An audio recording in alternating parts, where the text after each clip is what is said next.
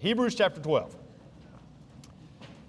Begin at verse 4 and read down to verse 11.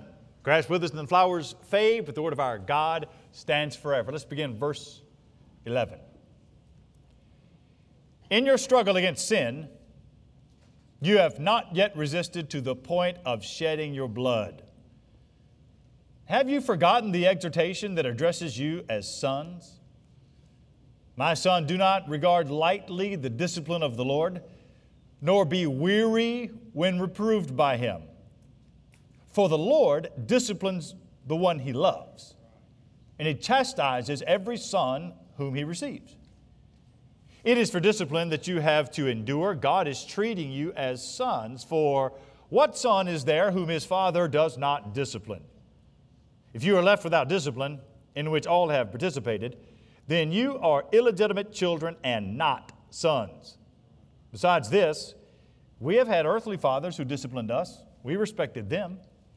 Shall we not much more be subject to the Father of spirits and live?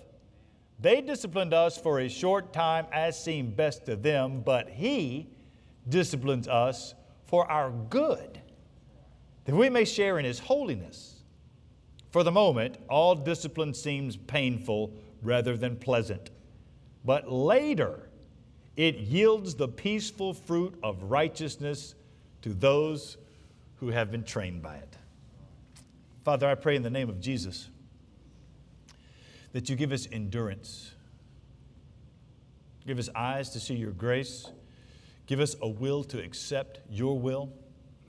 Give us joy in the hard things that you are using to discipline us. Lord, call people. Father, I pray you call men and women to faith in Jesus today, a rejoicing faith in Jesus. And help us now. In Christ's name we ask, amen.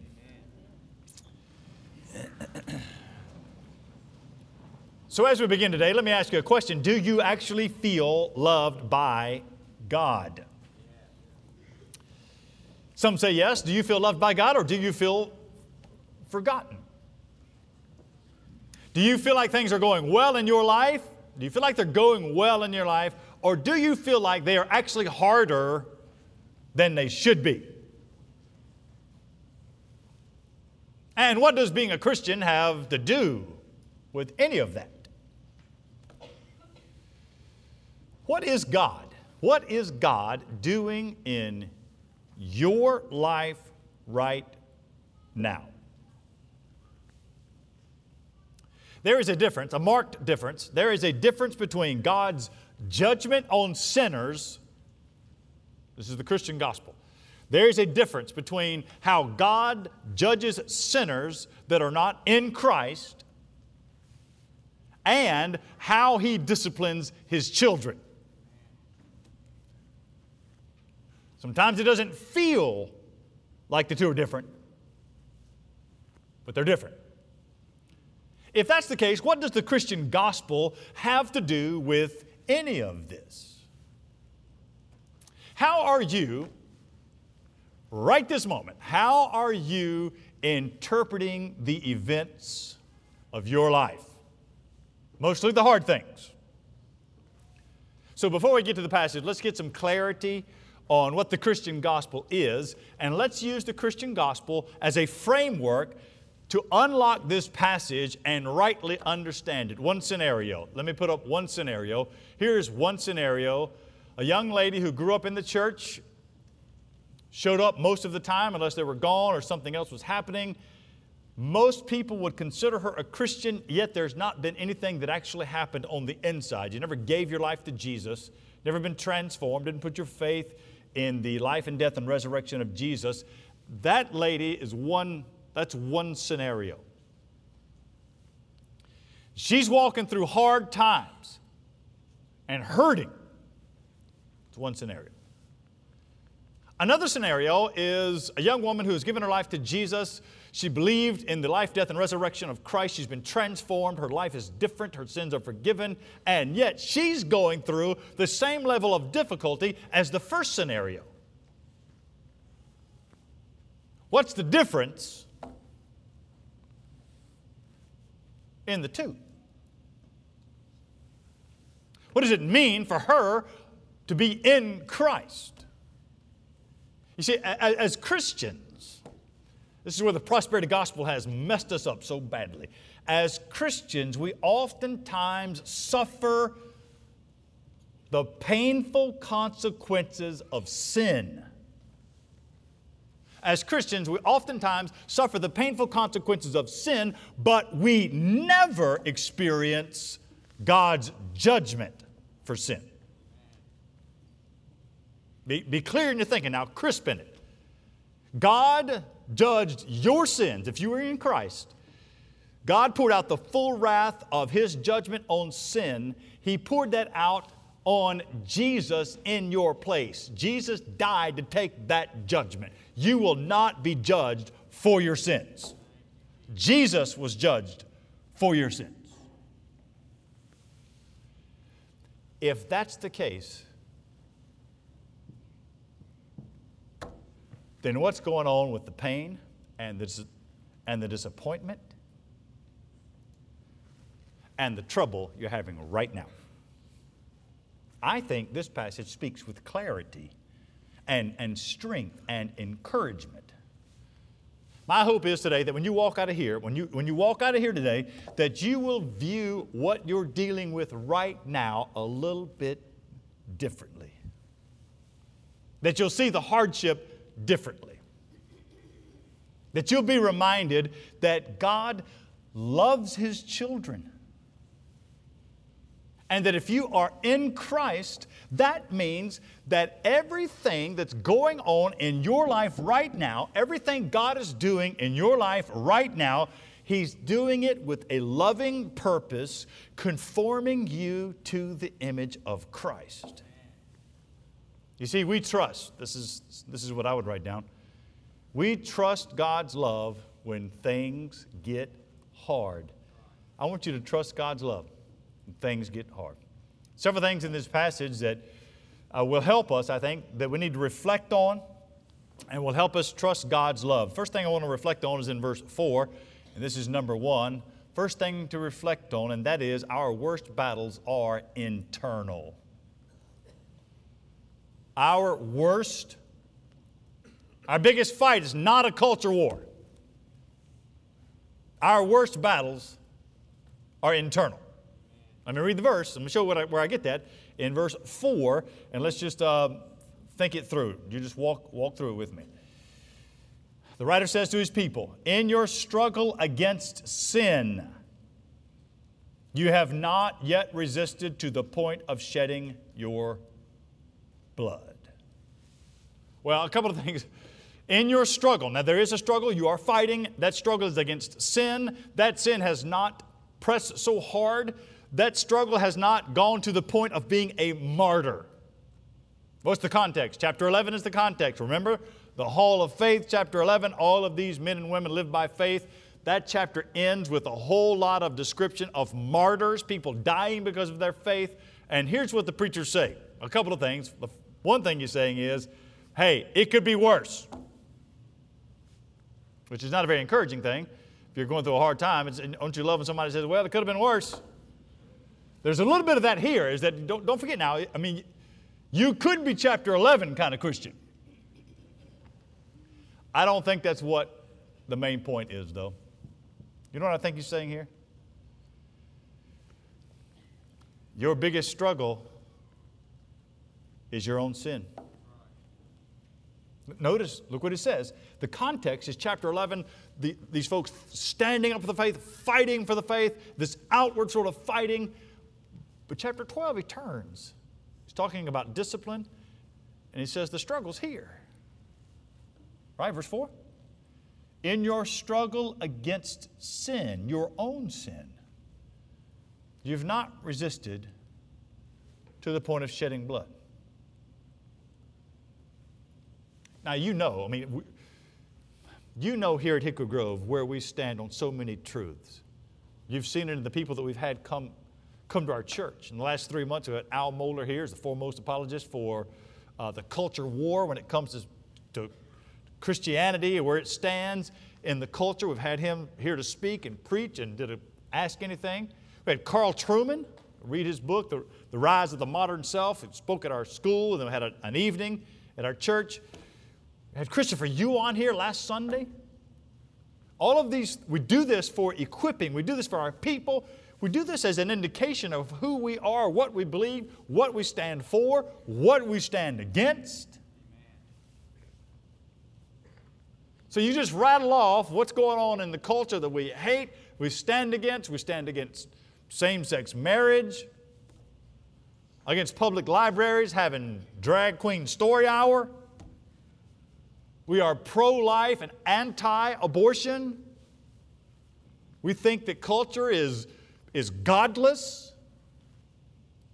We stand against gender confusion, believing that Genesis 1 and 2, God created us in His image as male and female. We stand against the transsexual ideology. We stand against preferred pronouns, the sexualization. I mean, just make your list of the things we stand against. All of the above and more are eroding the ordered society that God has given us. But brothers and sisters, don't get so caught up in a culture war that you forget your own soul. The biggest fight we got is not people out there waiting on us. The biggest fight is right here in your chest. The biggest problem you got is not a politician. Look, I'm all for voting right and using every means we can to make sure that there is some sort of righteousness in our society. But brothers and sisters, that is not our fight. Our fight is here. I mean, you think about the Apostle Paul living in Rome or writing to the church at Rome. The Apostle Paul, living maybe during a time of the Emperor Nero, never addressed it. Now, we've had some bad leaders, but nobody like Nero. Well, maybe close to Nero. But you get the point, right? You get the point. What did Paul say in Romans chapter 7 about? He didn't say go fight the culture war. You know what he said? Romans chapter 7? When he struggled with himself? Romans 7, 18, 19, and 20. Paul says, I know that nothing good dwells in me. That's in my flesh. I have the desire to do what is right, but not the ability to carry it out. You ever felt that? I do not do the good that I want, but the evil that I do not want is what I keep on doing. Now, if I do what I do not want, it is no longer I who do it, but it's sin in me. He gets to the end of it and he says in verse 24, wretched man that I am, who is going to deliver me from this? And then he finishes. Thanks be to God through Jesus Christ our Lord. Brother, our battle is here. Certainly we stand up for what's right. Certainly we live in a culture that hates everything we believe in. All of that is true. Yes, don't stop doing that. Yes, but don't get so caught up in slaying dragons. You forget here. The first fight we have is not with the culture, but with ourselves and the sin that we have not conquered in the name of Jesus, so that we might be known by holiness and genuine humility, marked by godliness and real patience with people. That in our lives that the fruit of the Spirit becomes foremost, that you are known by love and joy, that you have peace with God and peace with other people, that you are patient, isn't that the fruit? And kind, genuinely good, that you are able to control yourself. I mean, where are the spiritual disciplines? I mean, isn't that what we're about? The spiritual disciplines of gathering together and worshiping God on a Sunday, pouring our heart out in prayer. How do we fight? Asking God to fight our battles, making sure that we have the Bible, there's intake, God's Word coming into our hearts that have genuine accountability and a D group, real fellowship with other believers to help your own soul, living in self-denial. Brothers and sisters, sometimes the most heroic Christian thing you can do is go to church on a Sunday. Gather with the saints on the Lord's Day, giving thanks for what God has done for you in Jesus. Get up on a Monday, open the Word of God, spend some time reading it, Ask God to move in your family, protect your children, to give you great grace and strength, and then walk out the door and live for Jesus. Instead of always looking outward for some dragon to slay, let's begin here. Our worst battles are internal. It's something to reflect on in verse 4. There may be more, though. Let's go into the passage, verses 5 and 6. Here's the second thing to reflect on. Number 2, our best weapon is God's Word. Yeah. Our best weapon. Let's take a look at it, verse 5 and 6. Let's read it with some explanation, and then maybe make some application. Let's go with me to verse 5. The preacher says to his people, have you forgotten the exhortation that addresses you as sons? And then he quotes from Proverbs chapter 3. This is a quote. Anytime you see an indentation like that, that's a quote. It's interesting to me that he's using the Bible, and this is God speaking. And he quotes Proverbs 3. My son, there's good news and bad. My son, do not regard lightly the discipline of the Lord, nor be weary when reproved by him. For the Lord disciplines the one he loves. He chastises every son whom he receives. So what can you learn? I'll make just broad and quick application. Here's the first reflection or application. That is, you are to rejoice in the Bible. Rejoice in the Bible. You don't worship the Bible. We worship the God of the Bible, but we rejoice in having God's Word. I mean, verse 5, do you hear what he says there? Notice what he says in verse 5. Have you forgotten the exhortation? You see that word? I would circle it. It's parakaleo. It is the same word describing the Holy Spirit. And the writer is saying, here, the book of Proverbs is written directly for you Christians, and it is here not as a condemnation, parakaleo. It's encouragement. It's food for your soul and drink. This is here to give you nourishment. It's life-giving to rejoice. It should not be drudgery to open that book. Don't let it be drudgery. There is your life. We rejoice in the Bible. What else do we find in verse 5? That's verse 5, the first part. And I come down into Proverbs, and I would say, don't ignore the warnings. Don't ignore. What does the text say? My son, do not regard lightly the discipline of the Lord. Do not be flippant about the discipline of the Lord. Don't think that happened to you and you're able to shake it off. Don't ignore the warning. Here's a scenario. A guy comes through high school, goes up and graduates high school, goes off to college. There at college, all of his buddies are there, and he starts drinking in college. It's not a big problem. He doesn't become a drunk. He just likes to drink on the weekend and likes to party. One Saturday evening, he gets away from him, gets in the car, and drives. He's drunk. On the way home, he runs into a tree, wrecks his car. He survives it. Nobody else is hurt. It's a grace and a gift. Nobody got hurt. The police come, they give him a ticket, he has to pay the fine, gets a lawyer, it's behind him. Now, what he was given, if he's a believer, that was a discipline. That was a warning. And the preacher's saying, look at Proverbs. Don't ignore. Stand too close to someone of the opposite sex, and you've made them feel uncomfortable, and then that person, somehow it gets back to you, and you're told. It's a warning. You're doing something, you get caught, and yet it didn't kill you, it didn't take you out. It's a warning. It's God correcting. And the preacher says, don't ignore. Those are kind things from the Lord. Don't ignore the warning. That's one thing. But there's another part of the verse, and I would say not only don't ignore, but don't implode. Don't collapse. Let me show you what I mean. So, my son, do not regard lightly the discipline of the Lord. Okay, don't ignore the warnings. But don't be weary. The other side of the coin. Don't be weary when you are reproved by them. That word weary, to just be overcome with depression and guilt and beaten down. Let's not forget now, if you are a child of God, you've been adopted in Jesus, your sins are paid for at the cross. There is mercy and forgiveness at the cross of Jesus. Don't let guilt become the number one thing and pushing you. Satan would love nothing more than to push you. You forget how good and gracious and kind and merciful and forgiving our God is, how renewing He is.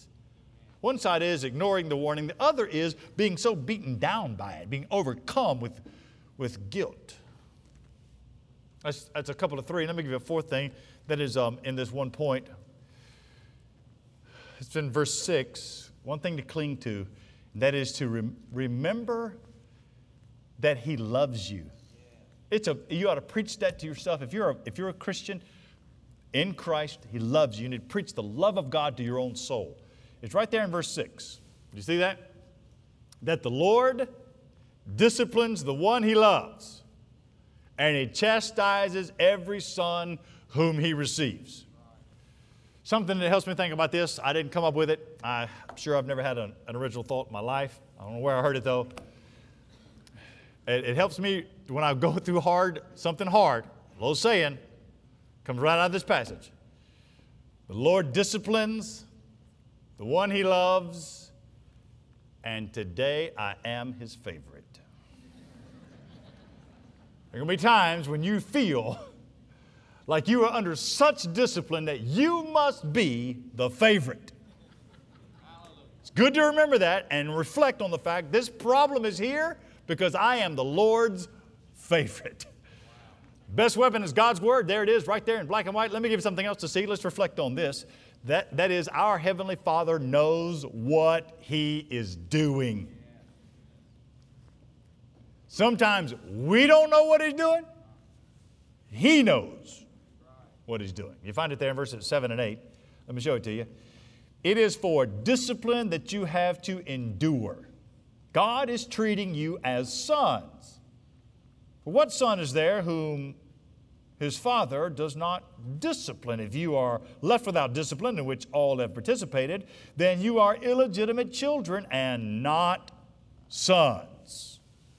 So God's discipline in your life should not surprise you.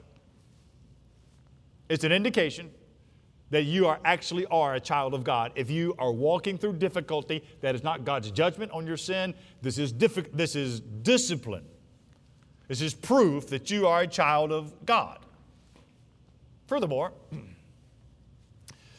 if you are a Christian, or at least claim to be, if you're not walking through any hardship, you might better wonder, am I actually a child of God? And if you are walking through lots of difficult, and you're wondering why, it might be that there's still so much that needs to be corrected in your life. What are the sins right now? What are the sins right now you are fighting? You ought to be able to list, what is the sin you are fighting? Is it selfishness? Is it frustration? Is it road rage? People get in a car and who is that person? If that's how you act, hey, that's sinful. Self-pity? Vanity? What are you fighting right now? You know that God is using difficulty to fight that sin in you? God knows what He's doing in you. A few things, by the way, discipline is hard. A few things to remember. Here are a few things to remember. Verse 7 tells us that God treasures His children. Do you see that in verse 7? It's just a reminder.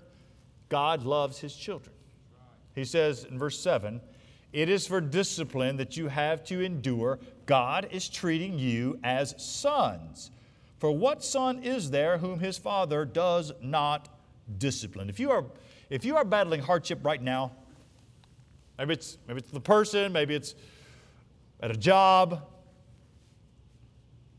God is using that and treating you as His child to conform you. He is knocking off the hard edges. He's smoothing down the rough spots.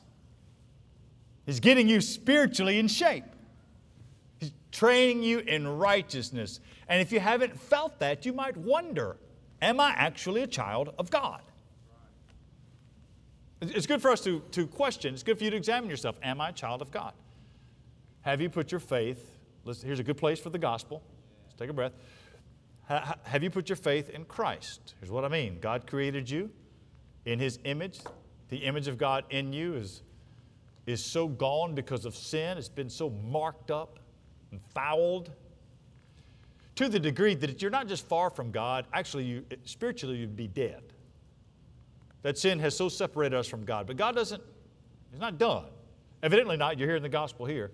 God in His love gave us Jesus Christ. Jesus is the God-man. He lived perfectly on this earth. The time He was here, He lived like we should have lived. He lived like we should have, kept all of God's law, commandments perfectly. That righteousness, He earned it. He already was righteous, but He also, as a man, earned it.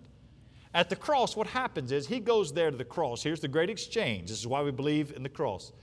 Jesus goes to the cross, and the terrible act of crucifying Him is the judgment of God. But not for Jesus. Remember, Jesus is perfect. He's righteous. That judgment is for sinners. And the great exchange, what happens when you believe, is that Jesus takes your sin and gives you His righteousness. So that, how you appropriate that, how that becomes yours alone, is you turn from your sin and put your faith in Jesus. And if that happens, you are adopted into the family of God. God becomes your Father. You have the assurance of your own salvation because of the mercy and forgiveness that He has given us at Christ and at the cross. You have an assurance of salvation because of Sunday. Sunday is important because this is the day that God raised Jesus from the dead, and we have great victory in that. And the promise is that God treasures His children. But not only that, you see it in the passage, verse 7 and verse 9, and that is that God corrects His children. Corrects them. Join me there in verse 7. It is for discipline that you have to endure. God is treating you as sons. Then He asks a rhetorical question. For what son is there whom his father does not discipline? Join me down to verse 9. Besides this, we've had earthly fathers. They disciplined us. We respected them. Should we not much more be subject to the Father of spirits and live? You see, a good father. Now, I know they're bad and abusive fathers. I mean, just a father that loves his children. He's going to discipline his children. He does it out of love. That's the motive behind it. It's not bullying. It's not anger. It's not because he enjoys it. I mean, look, you moms and dads, you know discipline can be absolutely, for a good parent that loves his children, disciplining that child can be gut-wrenching. I mean, all of us wants to be the parent that just gives out ice cream. Discipline's hard.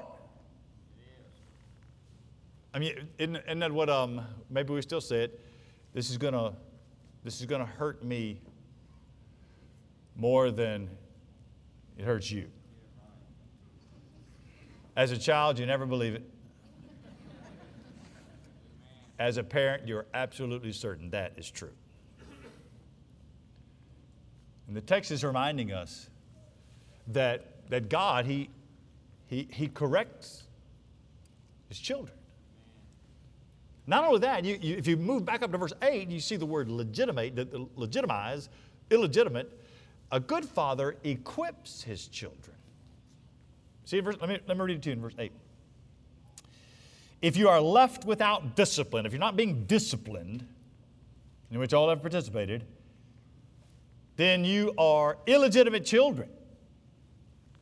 Not sons. You're orphans. You don't have the family name. You're left in the street. If you're not being disciplined, who's taking care of you? And then down to verse 9, he uses the analogy of a good father.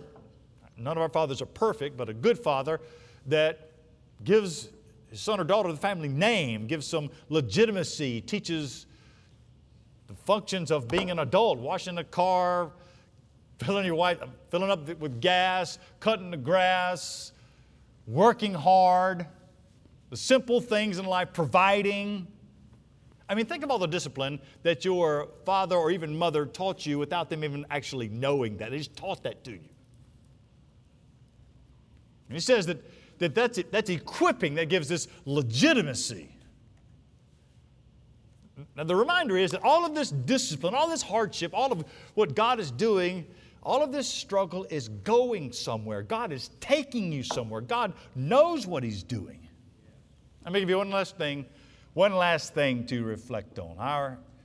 Our future, your future, our future is forged by God's love, His love.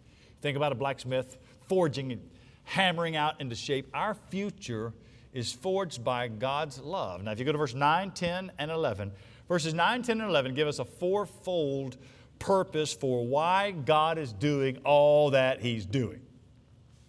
Let's just go through it, and you can probably see the purpose as we go. Let's do it. Verse 9. Join me. Besides this, we have had earthly fathers who disciplined us. We respected them. Shall we not much more be subject to the Father of spirits and live? That's a strange phrase, the Father of spirits. You'll never see that again. The description of God. Shall we not be subjected? I mean, we respected our earthly fathers from lesser to greater. Shall we not be submitted to? I might even write down the phrase, a submitted life. Submitted to the Lordship of Christ. Lordship in your life is best. Discipline brings about an understanding of Jesus Christ as Lord. Submitted life. Not only that, why does God discipline us? Verse 10, you'll see it. Verse 10, for they disciplined us for a short time as seemed best to them, talking about our earthly fathers, but He, what does God do? God disciplines us for good. Child runs into the kitchen, the stove's on, glowing red hot. Parent says, don't put your hand on the stove. Said it with force.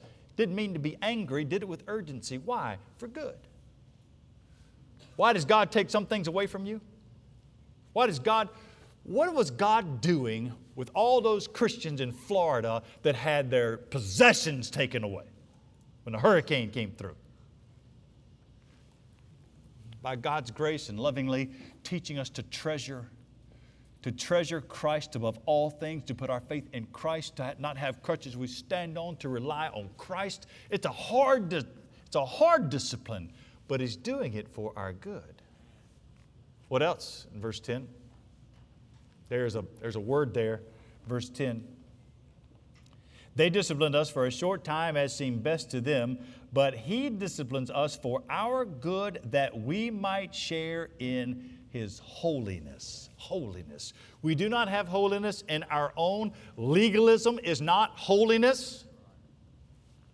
Legalism relies on your ability to get things done. Holiness is a yielding to the grace of God found in Jesus. We cannot on our own, trusting in the righteousness of Christ.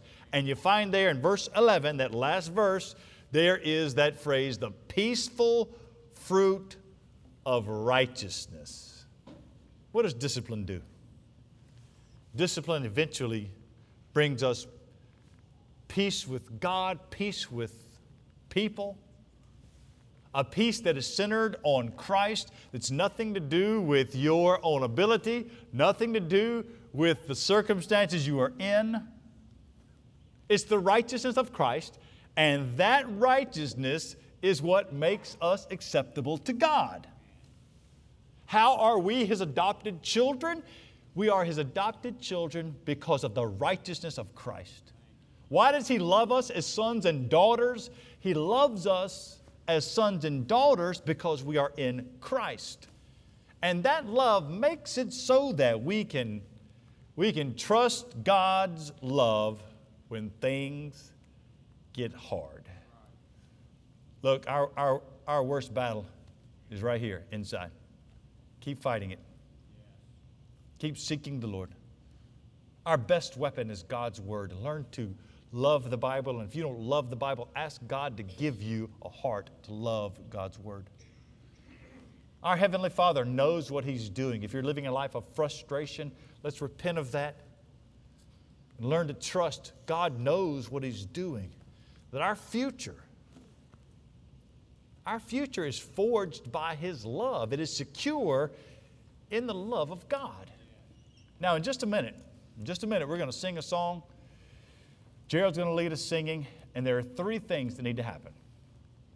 The overwhelming majority of you in this church, when we stand and sing, you need to sing with joy in your heart. You need to rejoice in the love of God that you are a son or a daughter in Christ. There are some of you that are so burdened, though, something has a hold of you so badly that you may want to pray with the pastor. You may want to wait till after the service is over. Our pastors are out in the lobby, and just ask for some help. You need help. God has given you the church to help you.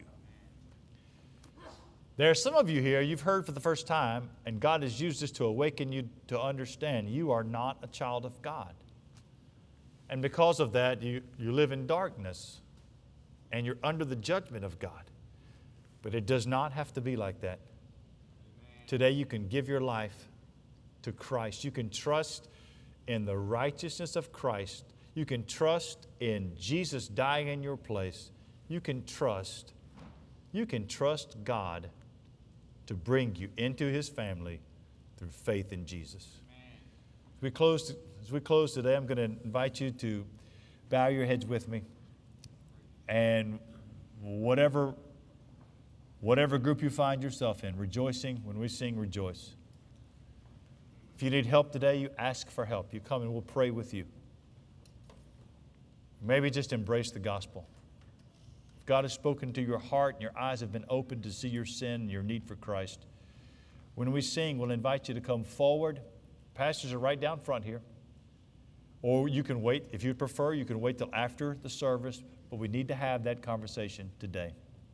Father in heaven, we thank you for the grace you give us in Jesus, for the discipline.